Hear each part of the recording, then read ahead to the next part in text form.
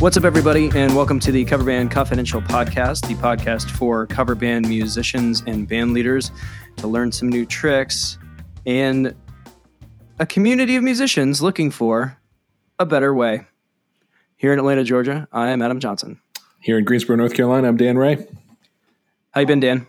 Real good. Real darn good. You? Currently not feeling super great. Went to the doctor today and found out that I have strep throat. So I started round uno of antibiotics right after dinner. Fun. And hoping that my throat is not on fire for our big event on Saturday or our road date the following week. So trying to head this off at the pass. Yeah. You do have a certain huskiness about you. Yeah, I woke. You should have heard me this morning. It was very sultry. Yeah, I'm sure. My wife was, quite impressed. Yeah. So we were talking a little bit before we hopped on here, and we just want to do some recapping. For the past couple of episodes, I have been constantly belly aching about this upcoming event that we were doing called Fanny Pack Friday. Fanny Pack Friday was last Friday.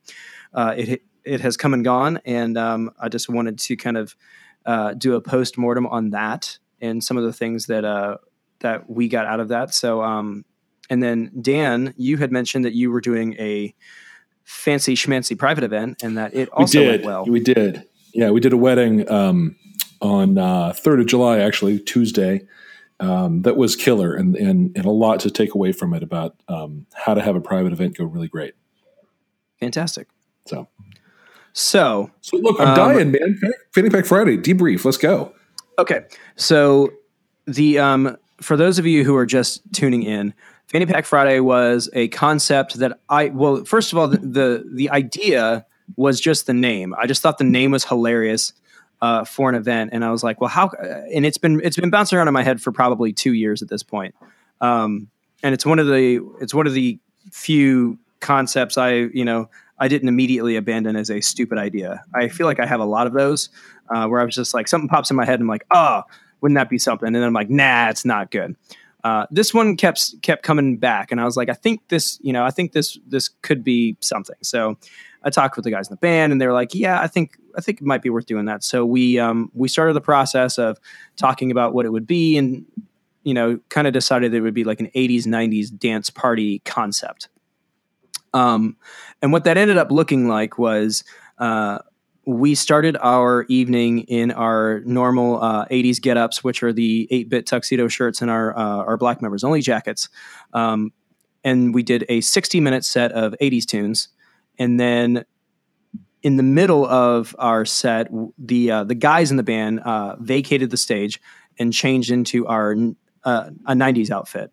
While we were doing that, our female vocalist was doing a costume contest where we basically brought a bunch of people up on stage, and by round of applause, we crowned a prom king and queen of Fanny Pack Friday. So we got crowns and tiaras and some door prizes and that kind of thing, and just kind of kept the audience in it.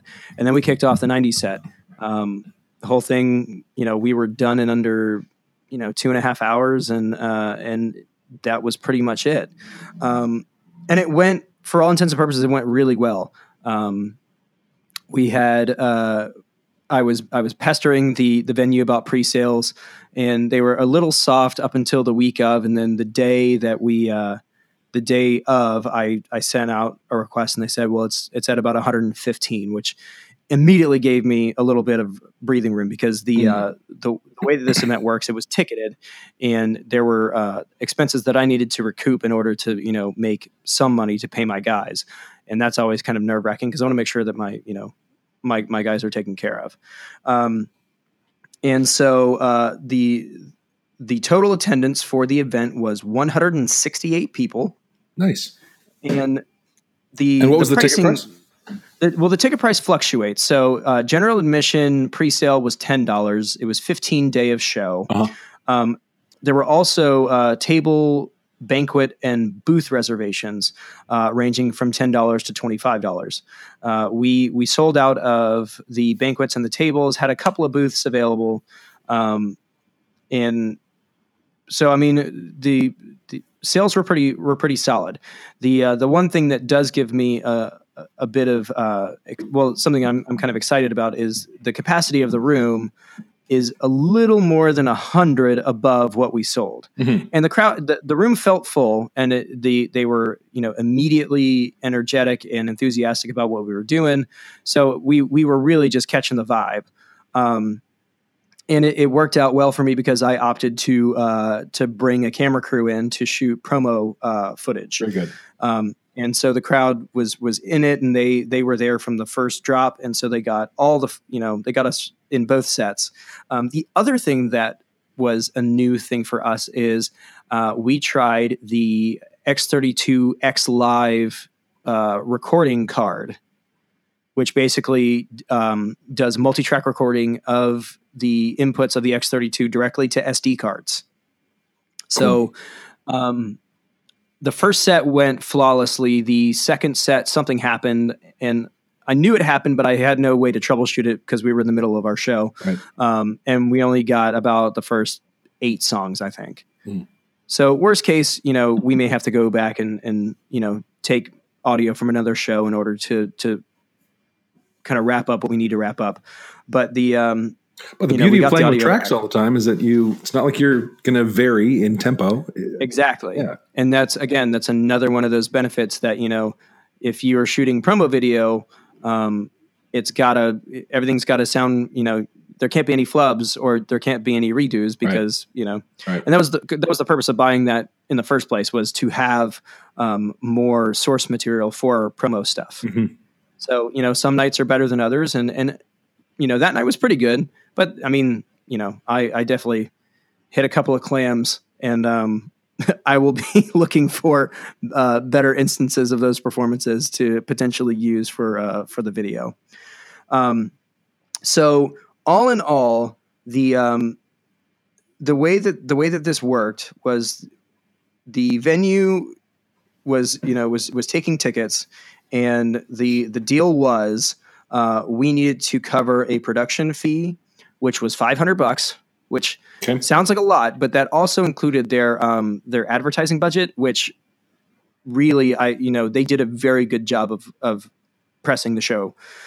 We also paid for promo on Facebook ads and Instagram to kind of spread it out a bit more. And then it was 80-20 after we recouped the production fee. Okay. So all in all, we walked away with just under $1,500. But it's important to note that in order to make $1,500, we spent a fair amount of money to get people in the door. Yeah. Not to mention the $300 bar tab we ran up. Well, yeah. So, there's, in the end, all of my guys made around what they would normally make. It was basically once we kind of shook everything out, the bar tab ended up eating into people's takeaway, and that was kind of understood. And I was able to pay for the video crew and pay my guys and cover all of the incidental expenses because we had to buy, crowns for the deal. And, we did DVDs as giveaways. So, I mean, we spent a fair amount of money and have a little bit to show for it. But, for us, this was more of a proof of concept kind of deal. And it also just showed us that the concept had legs, which was really what we were looking for. And already I posted on the 4th of July just a picture of me holding a beer in a members only koozie in front of a pool, and somebody was like, "We heard about Fanny Pack Friday. When is it happening again?" Cool. And so when and we're already in talks with the venue about doing it maybe next quarter. So kind of splitting it up and doing it again, just seeing if we can recreate the magic or maybe escalate it. Long-term goal would be to potentially do these events until we outgrow the venue, and then maybe do them somewhere else and make it its own thing. Sure. But we've also started getting inquiries about 90s stuff, so it's been beneficial, and for all of the belly aching and lost sleep and, whatever trauma I'm doing to my immune system by stressing out about it, it actually panned out pretty solidly. Good. So congratulations. Yes. That is one of those things where swinging for the fences actually paid off, and we didn't lose our shirts over it. So it's all good. Yeah. The economics of a show like that can be complicated. We did back in April, we did a ticketed show. We were opening, and all said and done, we walked out of that night with my band's entire take was $60. Yeah. And the venue that we were in was very expensive. They were not as generous in the split as Venkman's was with you guys. And then we were splitting the total with another band, and we just decided the most equitable way to do it was by head count. And we were we were a 4-piece and they're an 8. So that was where we ended up. I am shopping right now for local venues that are not as expensive. We have a sort of a geek themed coffee shop place here called Geeksboro here in Greensboro. That sounds great. Run by a friend of mine.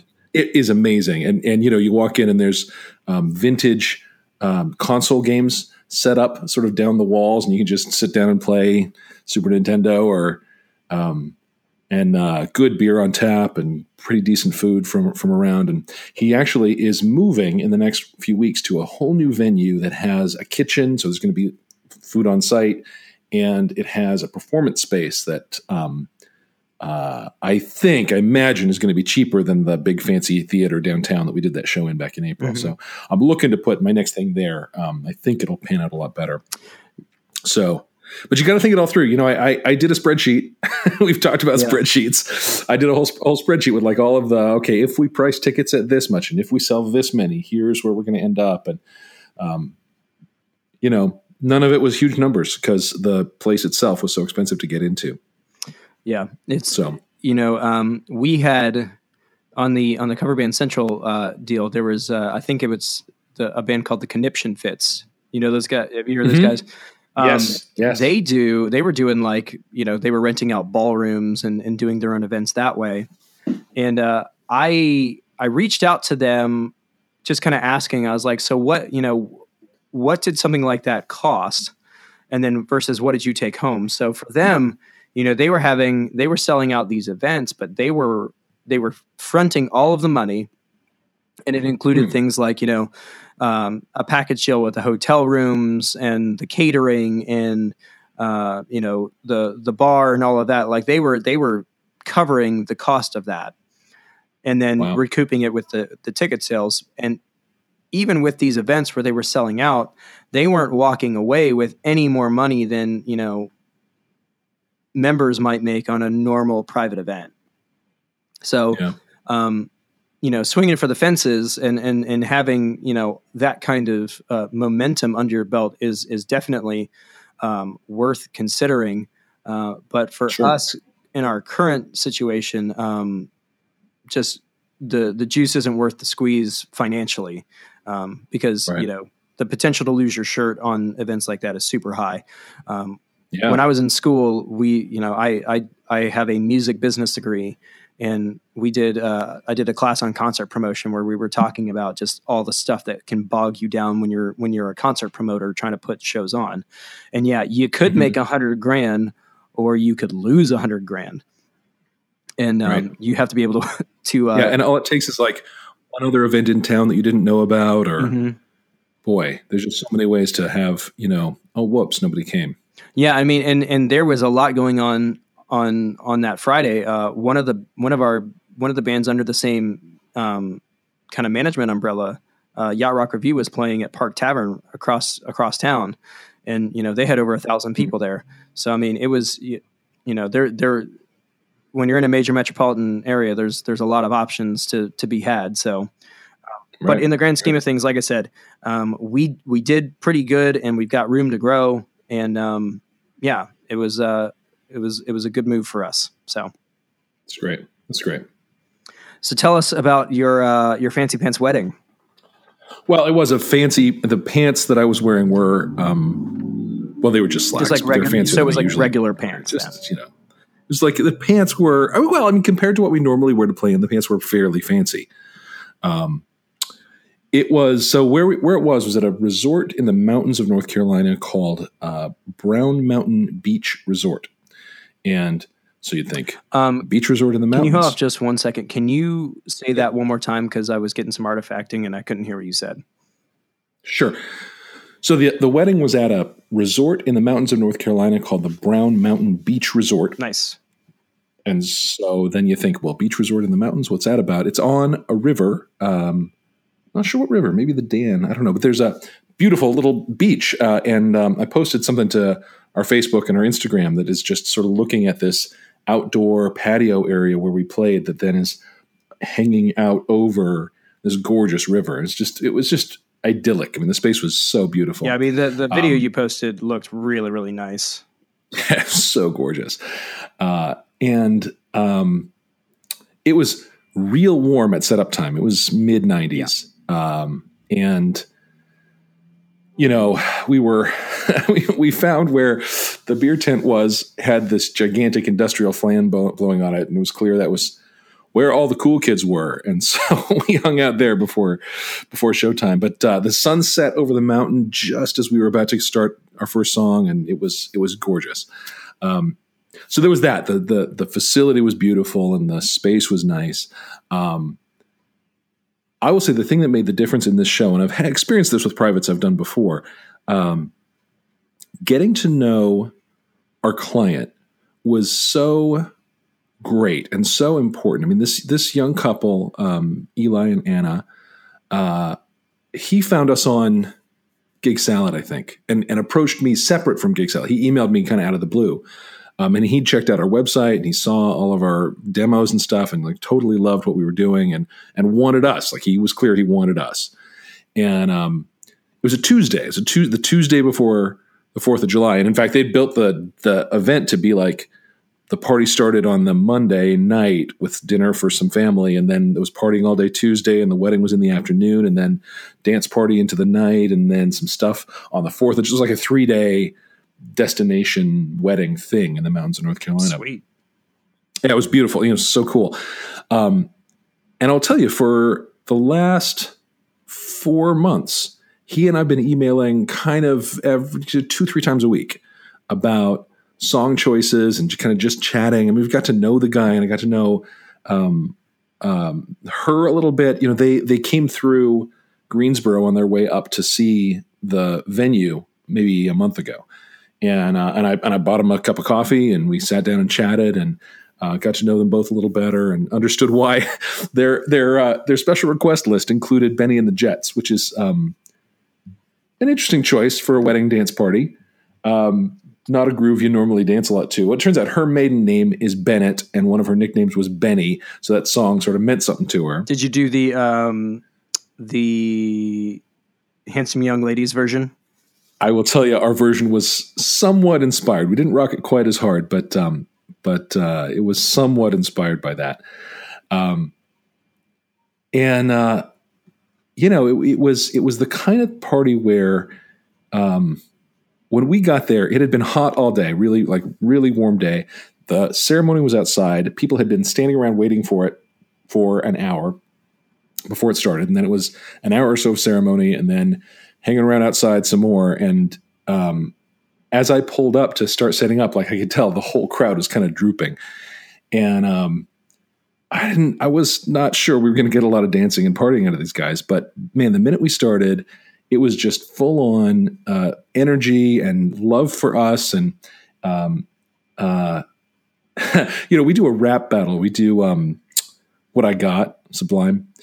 And in the middle of it, throw down, a bunch of rap stuff. And we walk out into the crowd with our wireless mics, and Justin and I sort of toss a rap battle back and forth. And at some point, audience members were coming up and like taking the mic from us and doing something that the groom did. I got 99 problems, but a wife ain't one. Wow. That's a bold strategy, really Cotton. Let's see how that really pans out. It was good. I would say at our very best shows, when we're most crowd engaged and most connected, that's what happens. People like take us up on, performing with us and being part of it with us. And that was very much the ethos of the show. And boy, we just really loved playing for him and loved all of it. The other thing to say about the show is I had a sub drummer. It was a drummer named Rob who, man, he did the work. He's not Tony. Nobody is, but he did the work, man. And he really acquitted himself well. It was impressive what he accomplished. So then we did this show and everybody loved us and everybody wanted to take a card. And, so one of his relatives said, "Oh, we'd love to have you come do our events, come play something for us." I said, "Yeah, I'd love to." He said, "Well, we're in Athens, Georgia." It's like, there are roads to Athens, Georgia. It's not a problem for me. Like, we'll be there. Let us know when, So a lot of love for the Lincolns happened. It was a really, really good time. And it was just, such an honor being part of that for those guys and getting to know them and having to be friends. And I'm friends with them both on Facebook now. So I'm like seeing the pictures from the party and everything. So it's just the uptake on what we were doing was really, really, really positive and really strong. Awesome. So yeah, it was good. And I've had some, we're a bar band, right? So I've had some sort of rumblings from the band about like the pressure it is to play a wedding, and not sure we really, I don't know, it didn't seem like a fit for us. But I will tell you, after this night, both the payday that it was, which is significantly better than bar band pay. Yep. And the just the whole experience of being a rock star.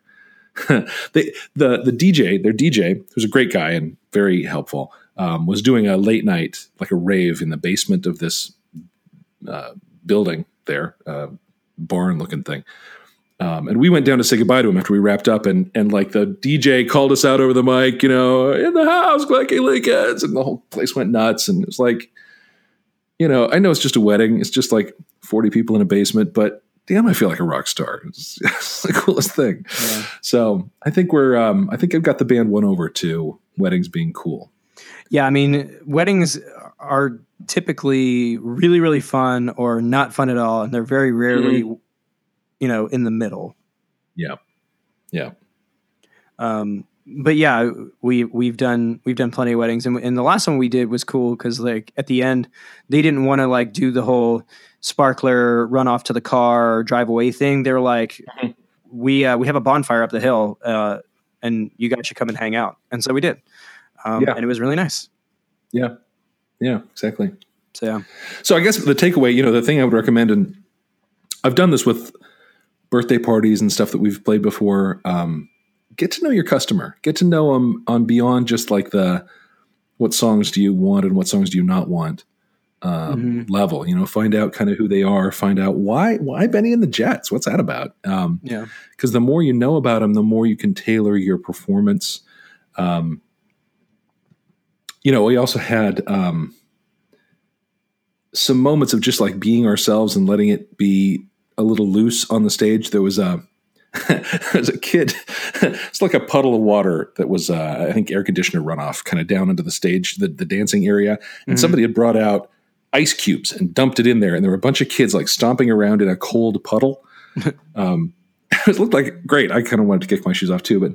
And one of them, little 18-month-old, I saw her pick up an ice cube and head toward her face with it. And on mic, I said, no, don't put that in your mouth. Just set that down, sweetheart. And it's like my dad instincts came out. Oh, yeah. Her dad was like there and is like, oh, yeah, thank you for that.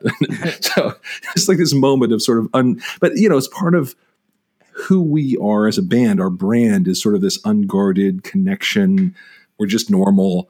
So there was a great opportunity to be that and be ourselves with people too. Mm-hmm. So, it's just one example of that. The whole night was full of that kind of stuff. Yeah. And I think, even with our event, the takeaway is still the same. When we were preparing for this event, I did tons and tons of research because I wanted to know who my customer was going to be. Mm. So sending out surveys and taking, that information and creating a playlist and an event, kind of flow around, that information was of paramount importance. And the thing that was really interesting, it was that our crowd was very diverse. Good. I was I had said that I was looking for, single girls in their, late 20s to mid 30s, and there were definitely some of those there, but there was we had all different types of people, from 22 to 68 that were there.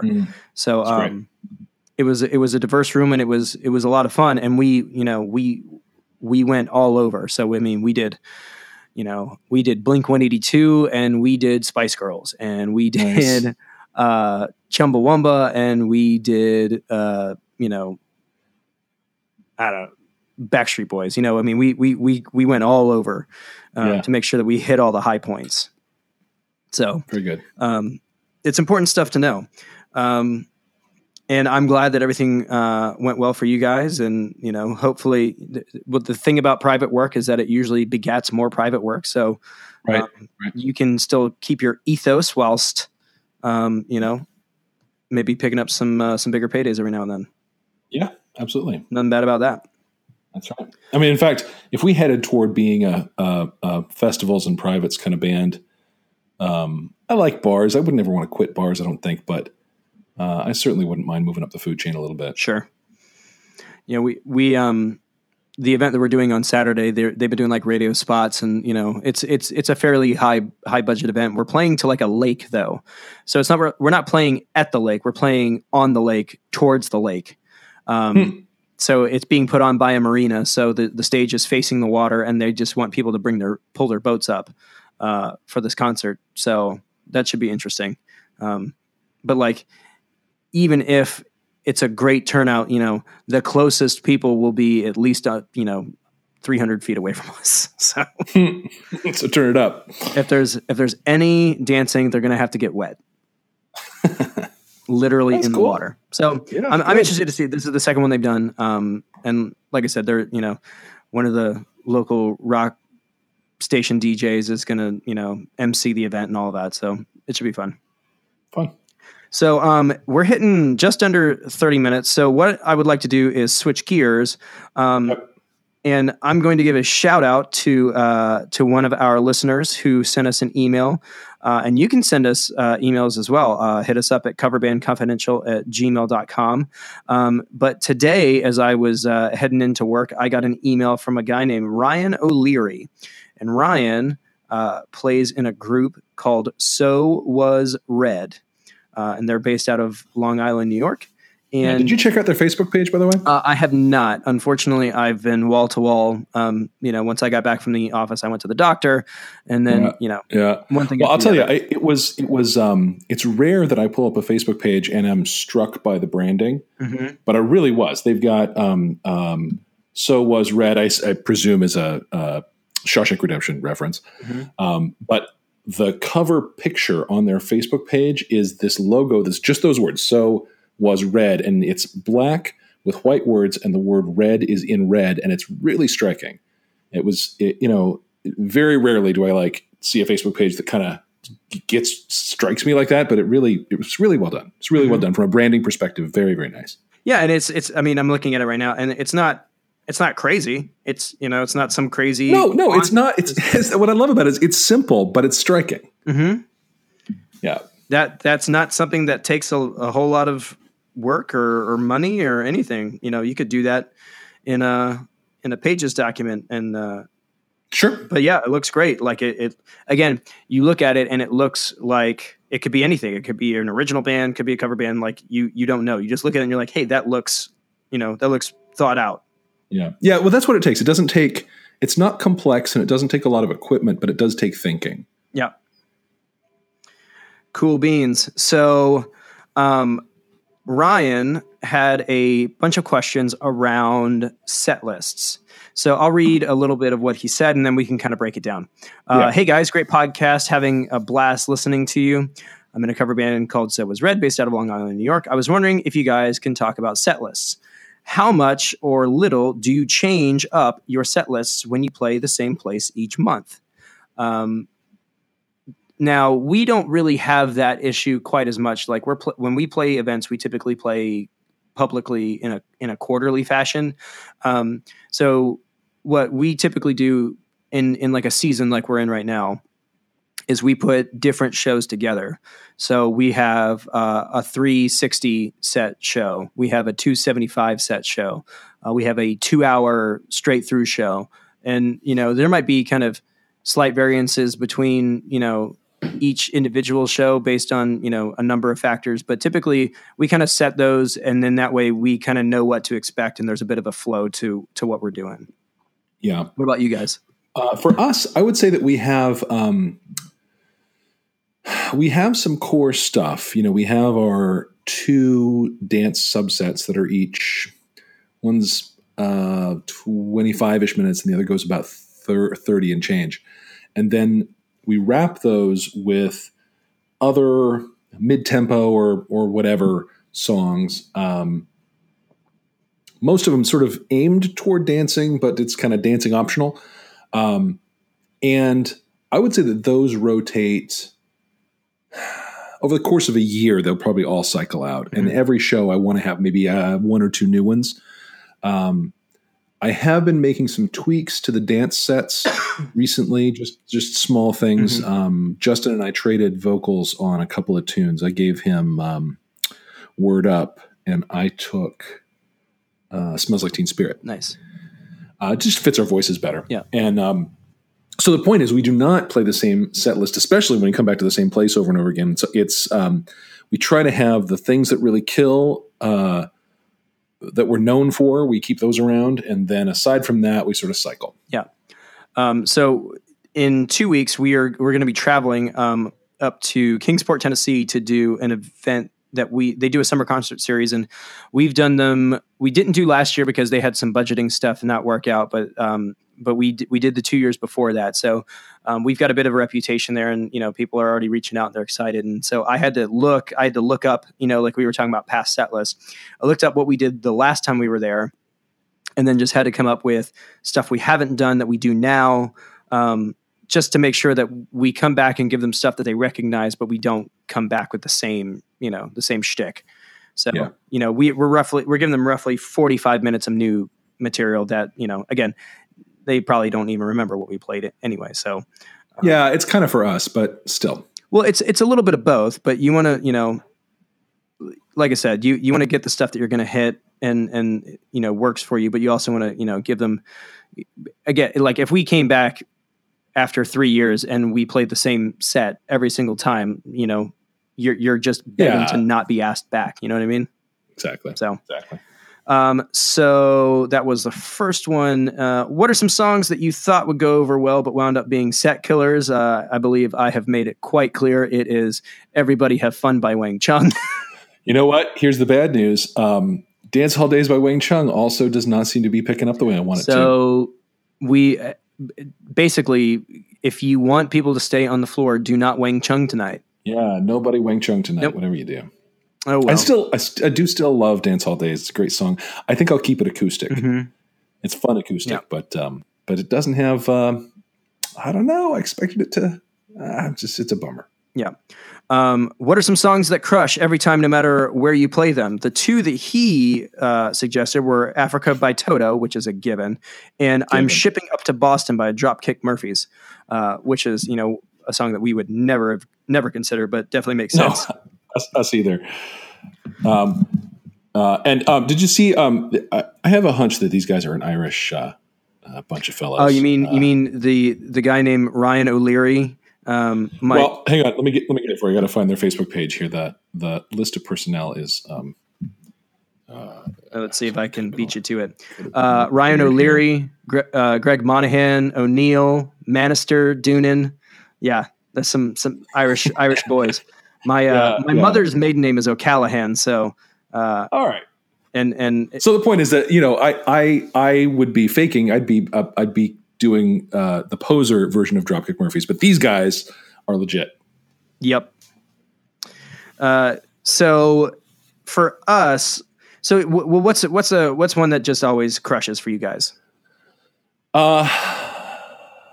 I mean, a lot of ours fall into the category of stuff I would just never listen to on my own, but are dance party catnip. Things like Brick House, things like Superstition, things like Play That Funky Music, 1999 Kills. Mm-hmm. Moni Moni kills. Yeah, not my fave, but yeah. No. I mean, none of those are like, oh, hey, that came on the radio, hurrah. But boy, do they kill on the dance floor every single time. Every single time. Now, there are some that we play that kill depending on the audience. Yeah. Shut Up and Dance is a classic one. Really, really popular with the right audience, but you cannot count on it at every show. So I'm looking at this specific playlist of the stuff that we do, stuff that always tends to do really well. Tainted Love. Let's see. Your Love by The Outfield. Billie Jean. Jesse's Girl, of course. Wake Me Up Before You Go by Wham. Walk Like an Egyptian. Hungry Like the Wolf. Take Me Home Tonight. Pour Some Sugar on Me. And then we end every show with Don't Stop Believin', like without fail. And does that turn into sing along? I expect it would. Yeah, I mean, the whole point is, and if you go way back into our our social media, what I used to do is I used to shoot video of us doing the end, like the last part of Don't Stop Believin', because that's typically when you've got the crowd right where you want them. They're they've got their beers over their heads and they're just screaming along with you, and it's a good vibe. And we use Don't Stop in a lot of our promo material because it's a good song for us and it plays well. So good. Yeah, we do. I mean, they're not all fast dancers for us that crush. We end almost every show with Purple Rain. Yeah. And it's really similar. Everybody's screaming along, we're giving them a break from the high energy stuff. There's some couple dancing happening, but everybody's still super engaged. And then, the solo at the end just tears the roof off it. We end them on that big high, and it's great. So we don't do Purple Rain. We probably should. The Prince songs that we typically do are Let's Go Crazy, and we had to learn Kiss for an event, and then as of recent, I've just been pulling it out because it's just one of those songs that I think I have a pretty well developed upper range, and so for me, it's not a song that's hard to sing, but I think it's the impression that because it's so high, it is difficult to sing. That people just really just love that song. You do it up in the falsetto? Yeah, the whole thing. That's nice. And I even do like the whole screamy part at the end with the where he's just it's I can't do it right now because my throat's on. No, obviously. Yeah, Justin sings that one, and he does it an octave down for the first two verses and then does the falsetto on the third. Yeah. Which works pretty well. Yeah, no, it's a good one. And I love doing Let's Go Crazy. I mean, it's got such a good groove to it and the energy's so high. We typically start our second set. And I kind of start proselytizing like, y'all ready to go to church? And then, you hear the organ come in and Dearly Beloved, we got here today to go through this thing called life. So it's a good one. I found this great patch on my my Voice Live 3, the TC Helicon vocal processor with like a nice little delay. Slapback. Yeah. It's kind of it's a slapback, and it's just right for Purple Rain. It's so good. That's awesome. All right, moving along. What are some songs that crush your time? We already did that one. How do you write a set list? I know you said like a W, where we had referenced that, you kind of ride the wave as far as, upbeat and downbeat and kind of give people time to kind of, adjust. But he continues, he goes, but does BPM factor in? Does the key of the song ever factor in? What about when you have multiple singers? Do you try and alternate? So those are all fantastic questions. And the answer to all of them is yes. Moving on. No, I'm just kidding.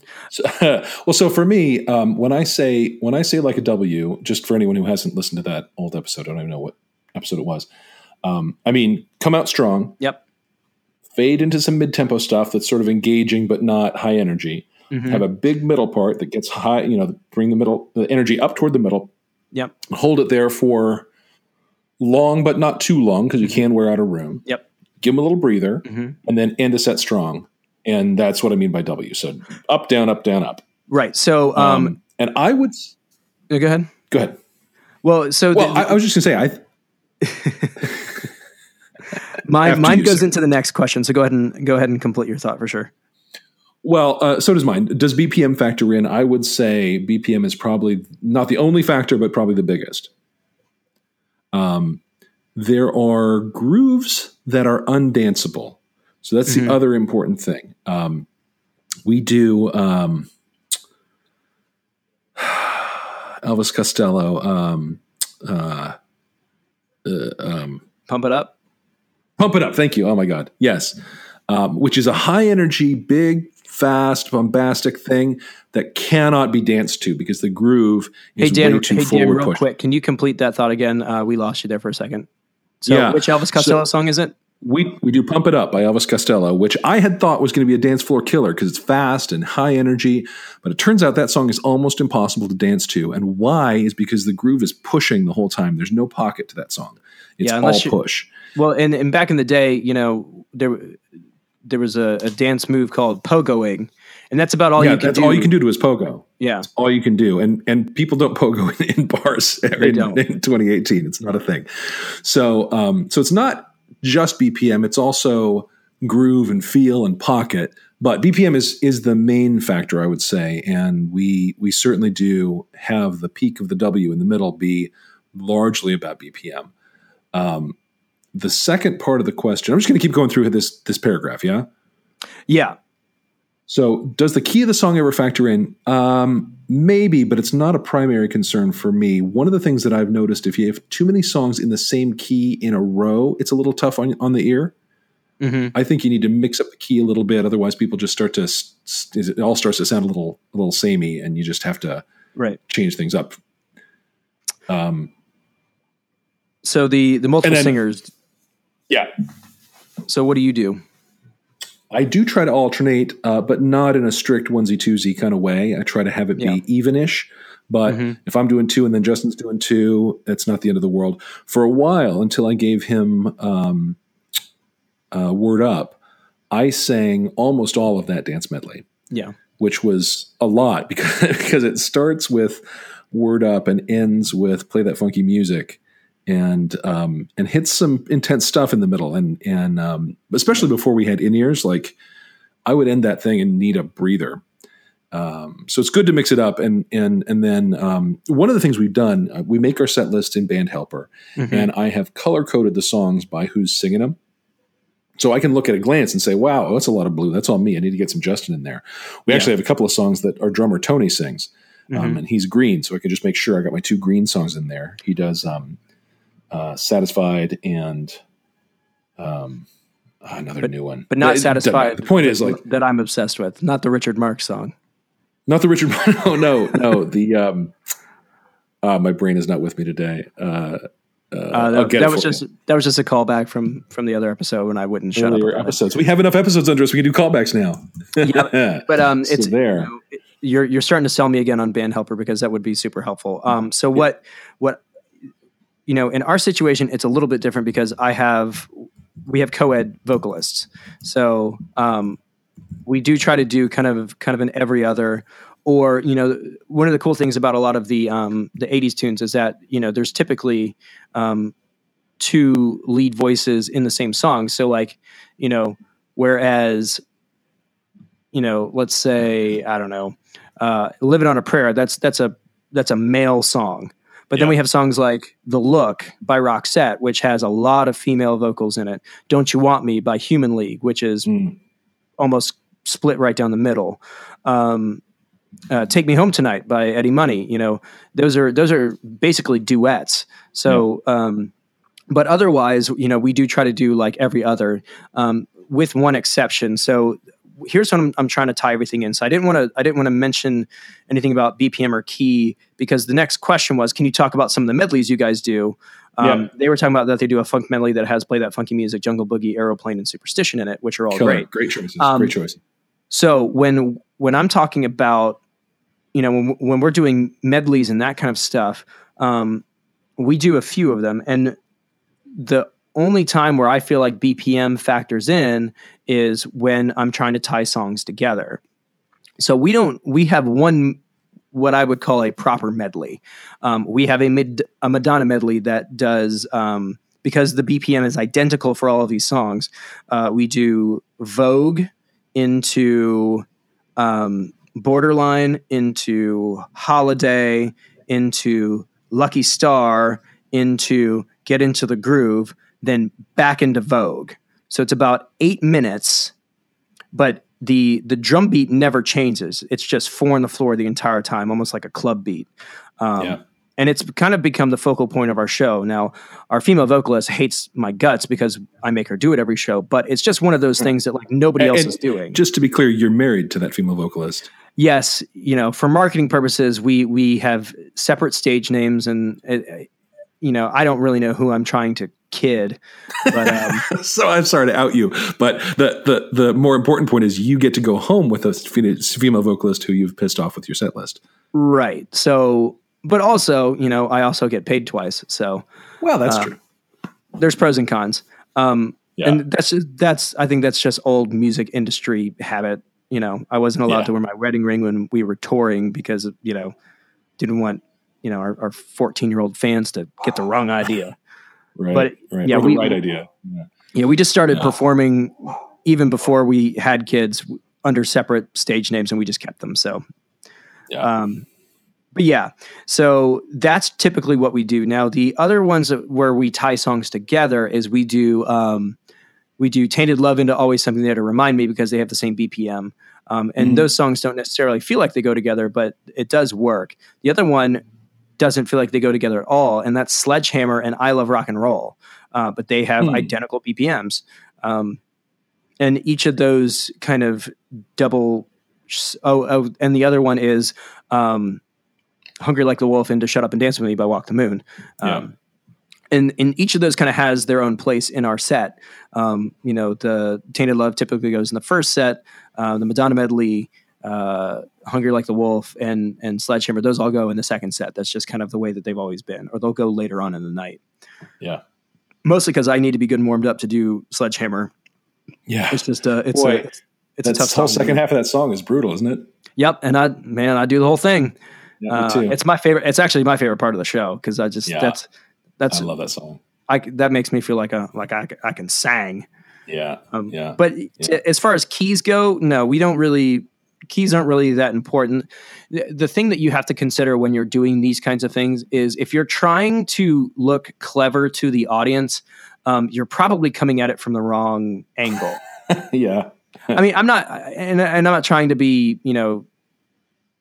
arrogant or facetious, but I think you're, if we end on, if the one chord on this song is the 4 chord on this song, and we just lightly modulate, people will think it sounds really cool, and they might, but odds are people won't necessarily notice. You're almost certainly overthinking it. Yeah. Whereas if they don't have to stop dancing, there you go, because you go from one song to the other, that tracks more than whatever theory, wink and nudge you think you're throwing to, your audience.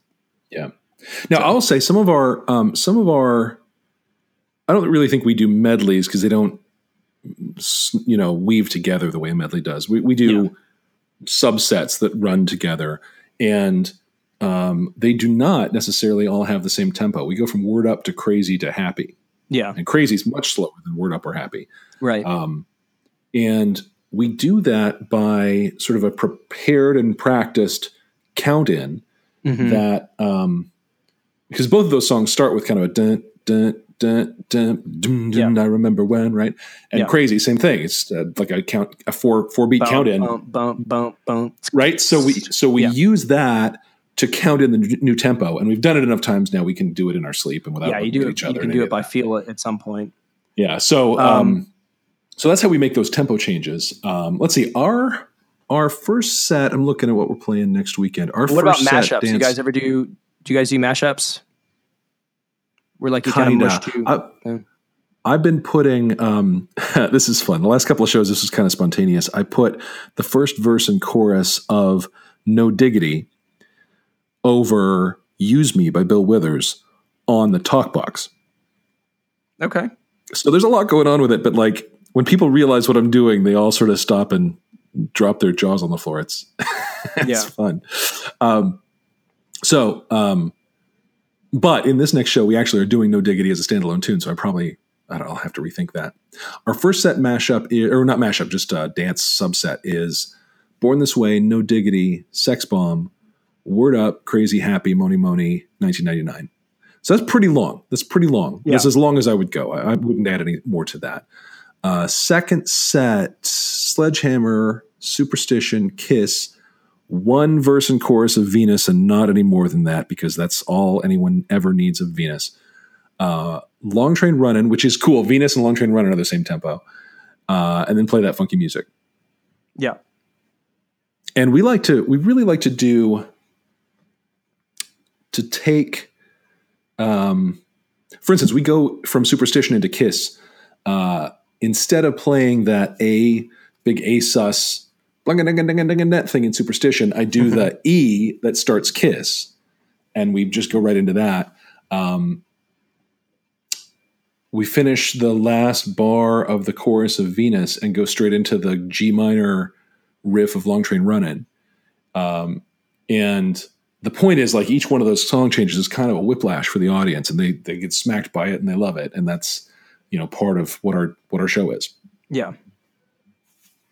Cool beans. Next question was, how often do you pull audibles?